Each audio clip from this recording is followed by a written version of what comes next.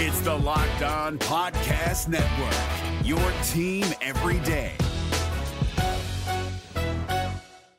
Hi, I'm Jake from Locked On. What do the teams you root for, your music playlists, and your podcast feeds all have in common? Spoiler alert, they're a reflection of you, and that's what the State Farm Personal Price Plan has in common too.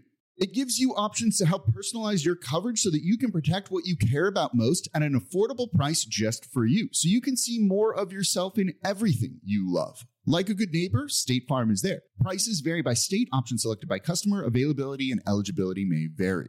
Kyle Krabs here, host of Locked On NFL Scouting. Join Joe Marino and me every day as we provide position-by-position analysis of the upcoming NFL Draft. Check out the Locked On NFL Scouting podcast with the Draft Dudes on YouTube or wherever you listen to your favorite podcasts.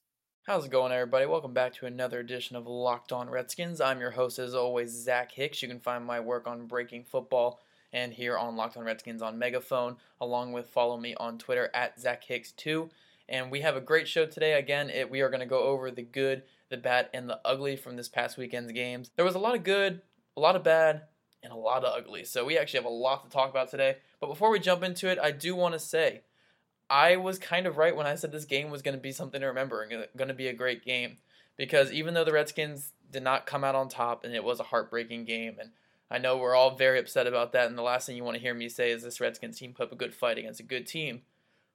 It was a good game, and you know what? They put up a really good fight against one of the best teams in football, perhaps the best team in football. Now, I'm not going to act like it was a good game by any means, especially when you blow a big lead like that late in the game. You can never say that is ultimately positive right there when you blow a big lead like that with 3 minutes to go in the game. So again, I'm not going to say this game was a huge positive or a moral victory like I said after that Chiefs game earlier in the year or any of that kind of crap. I'm going to say what it was a two good teams playing, a good team playing against a great team. The great team came out on top, but the good team put up a really good fight, especially with all their injuries still on their team. And they put up a good fight, and that's all you can really ask in this Redskins team. It's just been a pretty painful season so far for the Skins, where this is probably the best team they've had since maybe like 2007, 2012 maybe, you can argue. But they're just not able to put it together because of all the injuries, because of the tough schedule, because of so many factors. But to start off, we're going to jump into the good from yesterday's game, and the number one good, which we need to talk about. There was barely any flaws in his game whatsoever. Kirk Cousins was outstanding. Like, he was picking apart the Saints defense. Now, I know the Saints were down Marshawn Lattimore. I know that Cam Jordan was ailing. I know Kenny Vaccaro was ailing. I know all their linebackers on their team are hurt. But Kirk Cousins took advantage of that, and he was as aggressive as he has been all year. He was surgical almost in a lot of the passes he was throwing. He was throwing dimes left and right. The one to Vernon Davis in the first half, the one right over the shoulder, was outstanding. I mean, he had an excellent game. Everything he did was almost everything he did was perfect. On the Ryan Grant touchdown, he got hit hard. He got popped right in the face on that Ryan Grant touchdown. But he hung in there and he hit Ryan Grant for that 40-yard touchdown. And he did everything he could to get the Redskins the win. And unfortunately, the defense couldn't hold it. But again, we will talk about the defense later. Unfortunately, the defense couldn't hold it together. But man, Kirk Cousins was excellent. You can't fault him at all. And honestly, the whole offense was pretty great, except for a couple of plays here and there. But the offense is great. Samaje Perine had his best game of the season by far. Samaje Perine this whole year was tentative running the ball. He was fumbling a lot. He just looked like a guy who didn't belong on the field. In this game, he put his foot in the ground. He was running guys over. He's running through contact. He was really making good, strong, confident cuts. And that's what the Redskins drafted this guy for. You didn't draft him to be your burner. You didn't draft him to be your big play threat. But if he can put his foot in the ground, he can get forward, he can break a couple tackles, and he can get those 9 yards of carry every now and then. That's all you can really ask of Samaje Perine. So he did excellent, best game of the year, and I'm glad that he built on a strong performance that he put together against the Vikings. And hopefully this is the start of many strong performances for him, because the Redskins need that. The Redskins need a running game. They can compete or beat anybody in the NFL with a good running game. I'm actually fully confident in the Redskins' ability to win out and go 10-6 and make the playoffs if the running game stays up to par like it was this last game. If they can if Perine and the rest of the guys can run the ball as well as they did this last game, I'm completely confident in them going 10-6. So I will stamp this right now. This is a guarantee right here. If Perine rushes over 90 yards in any of the following games, in any of these last couple games, the Redskins will win every single game that he runs for over 90 yards. Guarantee it. I will put that down right now. You can quote me on this later. If he has any other games where he runs over 90 yards, the Redskins will win because the running game is that important to a Jay Gruden offense. The reason why it's so important, Kirk Cousins is far and away the best play action quarterback in all of football. By far. He almost has a perfect passer rating off play action. And that's with these receivers who aren't great, with these tight ends who are battered and injured, with Chris Thompson now who's out for the year. This is with all that going on. He's still the best play action quarterback in all of football. Why is that? Because he sells it well and he loves those one reads where he's rolling out of the pocket. He is excellent at that. But he needs a strong run game to establish that. So if P-Ron is getting 80, 90 yards a game, he is setting up Kirk Cousins for his best success, for Kirk Cousins to be the best Kirk Cousins he can be. So as long as P-Ron is getting 90-plus yards a game, Redskins are winning every game down the stretch, especially against this weak schedule. So stamp that, guarantee it. P-Ron was excellent, and if he continues this excellent play, the Redskins can win out. Other players that really stood out, though, we're going to have to go to the skill position players here on offense. Josh Doctson had one of his best games of the year. He looked confident. He got a lot of targets, a lot down the field. And besides that one, I won't know if I call it a drop because Lattimore was all over his right arm. But, I mean, if you want to be a number one receiver in the NFL, you got to make that catch. He got both hands on it, hit him in the chest, got to make that catch. But again, I'm not going to call it a drop per se.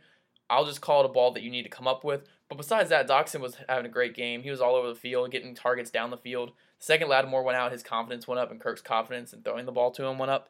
And it really showed. I mean, I think he finished the game with like 90 yards on 5 catches or 4 catches for 81 yards. Very good game for Josh Doctson. Ryan Grant, again, I never thought I'd praise this guy going into this year. I really never thought I'd ever praise this man. But he has been excellent this year, especially in wake of all these injuries with Terrell Pryor being out, Brian Quick being out still with his concussion. And Ryan Grant has really stepped up this year. He has been a playmaker.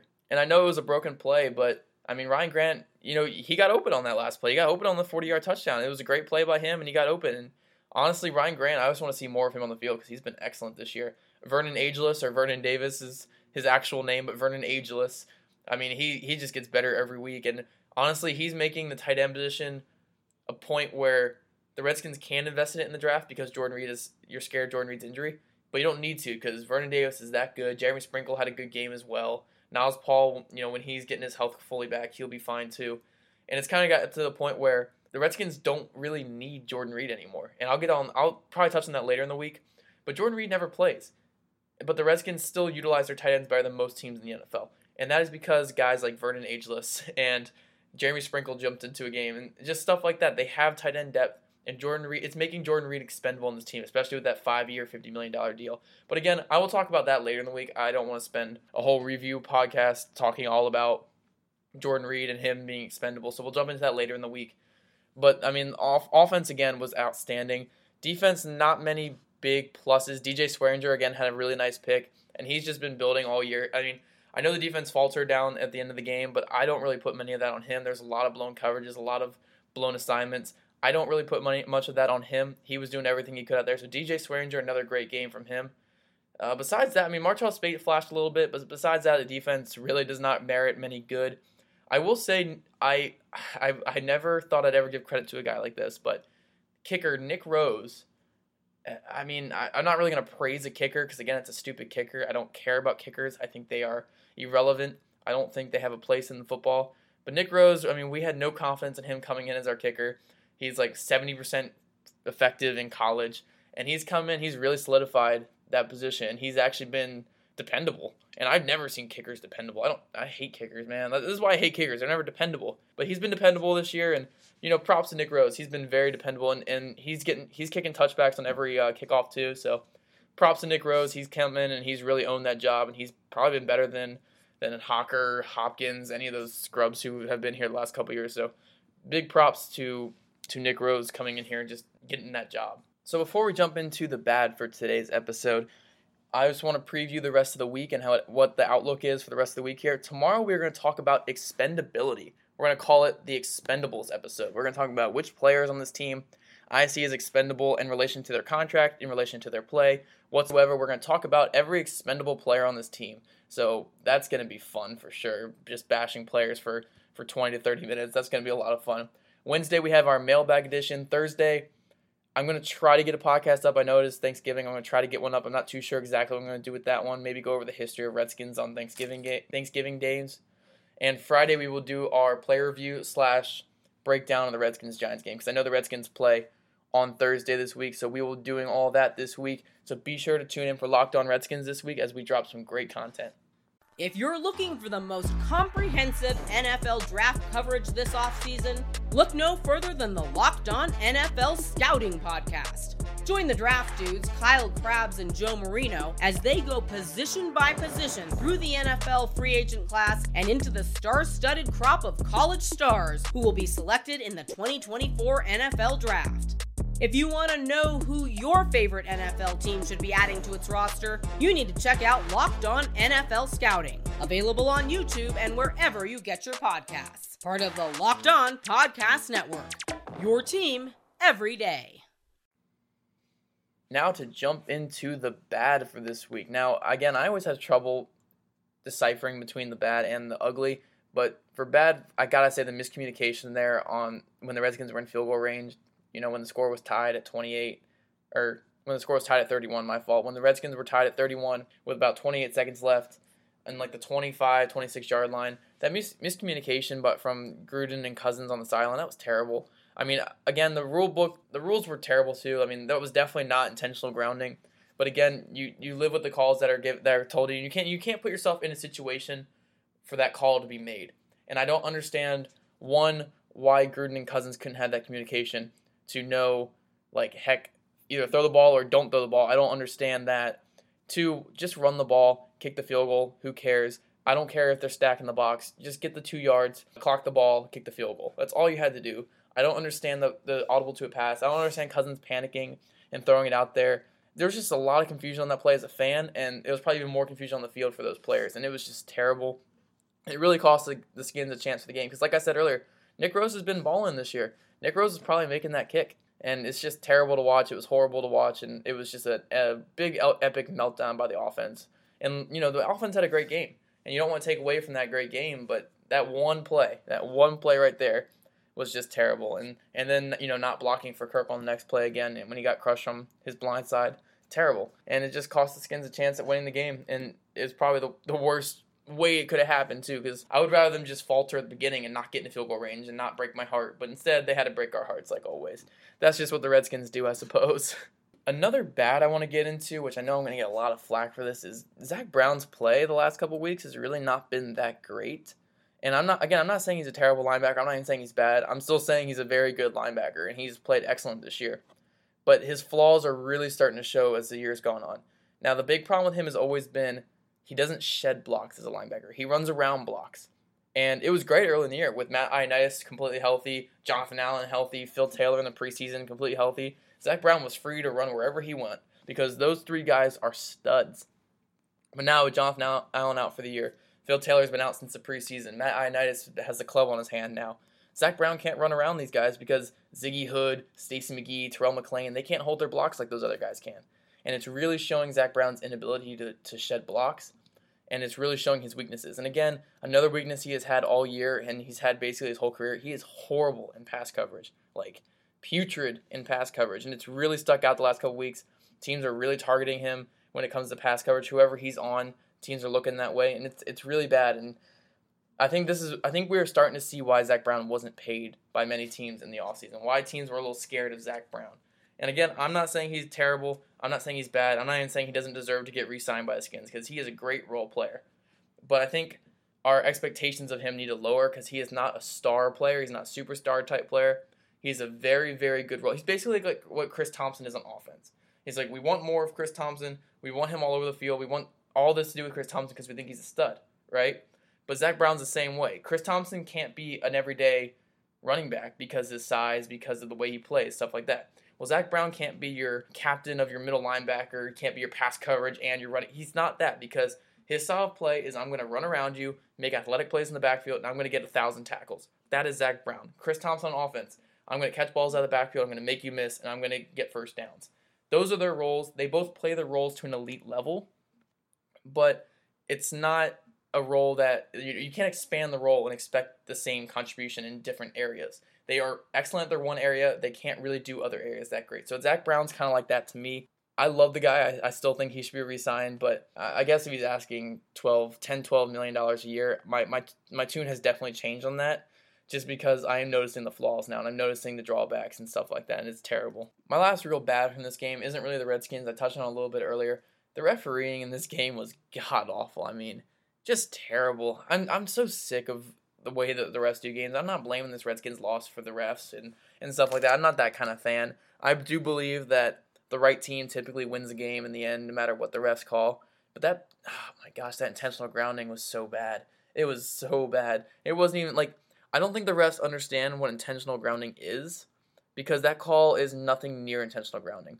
One, that play was almost exactly like what a spike is. If none of you guys know what a spike is in the NFL, it's when you're trying to stop the clock when the clock is running late in the second half or late in the end of the game. You spike the ball into the ground, right? Well, technically, there's no receiver around that. There's no intended receiver, and the quarterback's still in the pocket. So technically, that should be intentional grounding, right? By the way that the Redskins, by the way the refs did it in this past game. So, I mean, it's the same thing. Kirk was not rushed. Nothing like that. He threw the ball away. Yes, he wasn't intending any receiver, but again, the way intentional grounding is described in the rulebook is if a quarterback facing pressure throws the ball while in the pocket to no receiver. Now, he was not facing any pressure whatsoever, so that call was completely wrong. It was a terrible play by them. It was a terrible call, and it was just, I hated it. I really hated it, honestly, and it really cost the Skins late in that game. But, I mean, again, we've had good calls go our way this year late in games too, so I don't really dwell on ref plays. Another one I have to get on, though, which I've noticed for years, and I just got to say it on a platform that gets out to people, finally get to say it, is Kerrigan gets held on every single play. I don't know if it's because he's a bull rushing type player, if he's just the player he is, but that rookie on the right side, Ryan Ramczyk, I love Ryan Ramczyk. I thought he was a great pick for the Saints, and he's been playing great this year, but he could not stop Ryan Kerrigan once in that game. He was holding the crap out of Kerrigan, and it was terrible. I don't know what the refs were looking at. Almost every other play, Kerrigan was getting an arm around his throat, just pulled down. It was terrible. So that's just my last bad right there. I mean, the refereeing was terrible. I don't have any words for it, honestly, but it's part of football. Both teams get bad calls, go their way, but those just irked me a little bit, so those are definitely bads for me in this game. Now, before we jump into the ugly for this week, I just remind you guys to rate, review, subscribe, everything, all that crap on iTunes. I love all your reviews so far. I've gotten plenty of reviews, and I have loved every second of them. Please leave your Twitter handle or whatever social media you use in the link in your description or in your review, just so I know who to give a shout out to on Twitter. Because again, I love it. I'll give you guys shout outs. I don't care. I'll promote you guys as much as you promote me. So just remember, guys, rate, subscribe, review on iTunes. Locked On Redskins. I'll be looking out. Thanks, guys. If you're looking for the most comprehensive NFL draft coverage this offseason, look no further than the Locked On NFL Scouting Podcast. Join the draft dudes, Kyle Krabs and Joe Marino, as they go position by position through the NFL free agent class and into the star-studded crop of college stars who will be selected in the 2024 NFL Draft. If you want to know who your favorite NFL team should be adding to its roster, you need to check out Locked On NFL Scouting, available on YouTube and wherever you get your podcasts. Part of the Locked On Podcast Network, your team every day.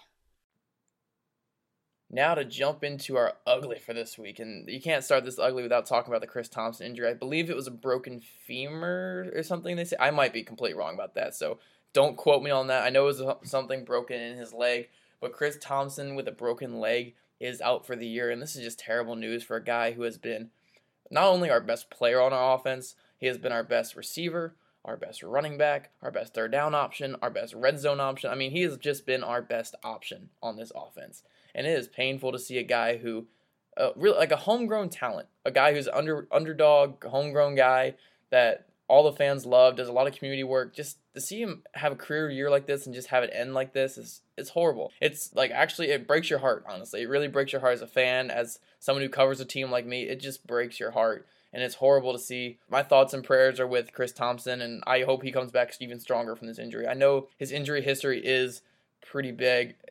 I think he tore his ACL twice in college.